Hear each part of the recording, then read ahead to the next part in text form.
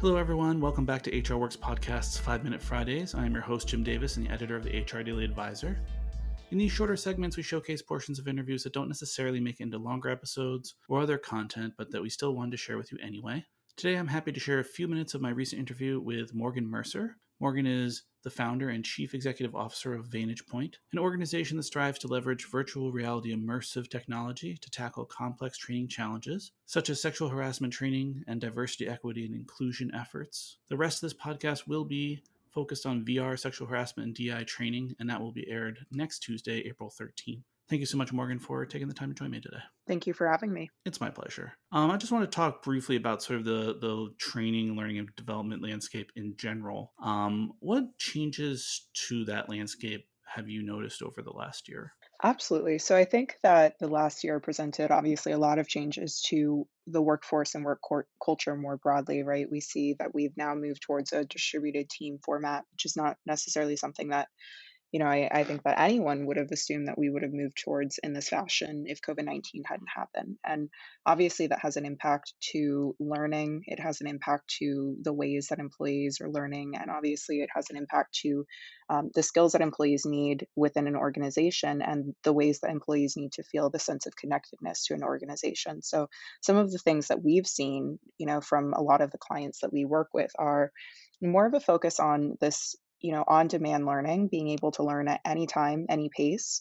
I think a lot of companies have, realized that their employees have families, their employees have other commitments, and we've seen this interesting mesh of our personal and professional lives happen throughout the duration of the pandemic, where for those of us who have kids sitting at home, it's really hard to stagger out our days. So there's a real need for the ability to build your learning journey around what your daily schedule looks like and really accommodate that to your day to day. So we've seen a lot of focus on this anywhere, anytime learning, this on demand learning. We've seen a lot of focus on the need for micro learning.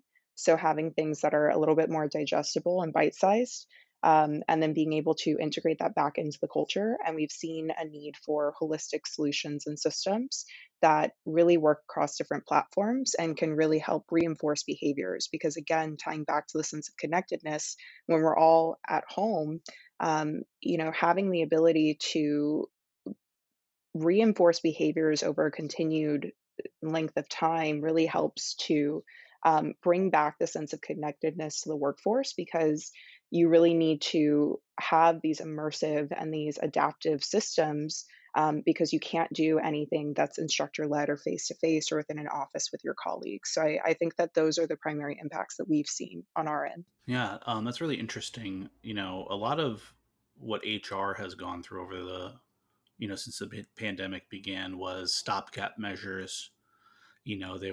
Challenges were popping up left and right. And so a lot of things were tried. And I think a lot of people learned from the last year. And the next year will be an improvement, and something a little bit different.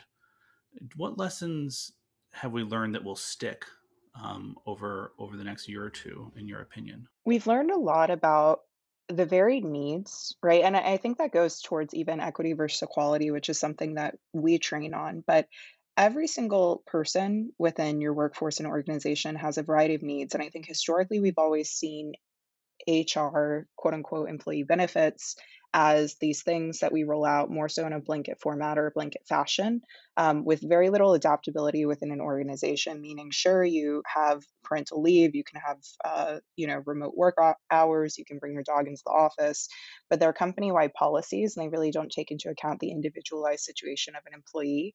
So, for example, if I'm at home with my two kids, my needs are going to be very different versus if I am at home and I don't have children, but at the same time I may be supporting a family member who's sick, etc. So I think a lot of organizations are really seeing that they need to create more personalized policies and more personalized offerings for their employees.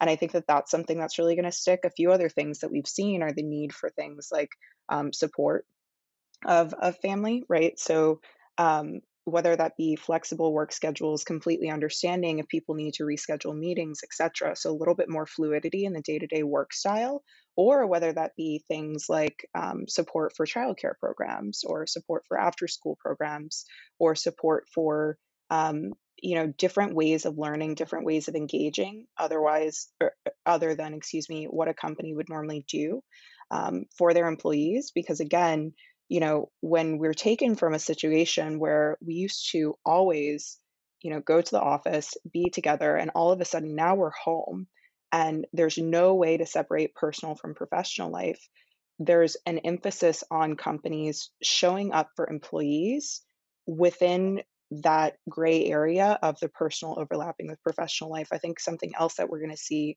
as a sustainable rollout is companies starting to support mental health and mental wellness, because I think that even with COVID-19, that was a lot for many people to handle. But then, of course, we had so many different things, from movements to elections, social justice issues that were really brought to light.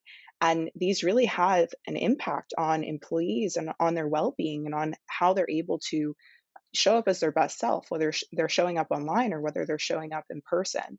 And so those are all things that we behind the scenes have been having a lot of conversations with CHROs and chief D&I officers about, in terms of the ways that they're rolling out their policies for the coming years. Yeah.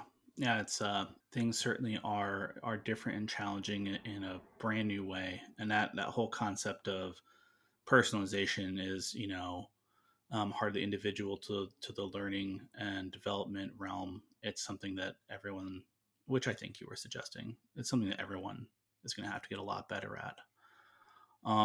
Well, thank you again so much for being with us today. Thank you for having me. I'm really excited. Me too. Listeners, I certainly hope you are all enjoying these smaller episodes. If you found this interesting, please consider checking in next Tuesday, April 13th, when I'll share a full-length podcast episode with you all. It'll be a further discussion with Morgan along a similar vein, but specifically focusing on virtual reality, sexual harassment, and DEI training. Thank you very much. This is Jim Davis with HR Works.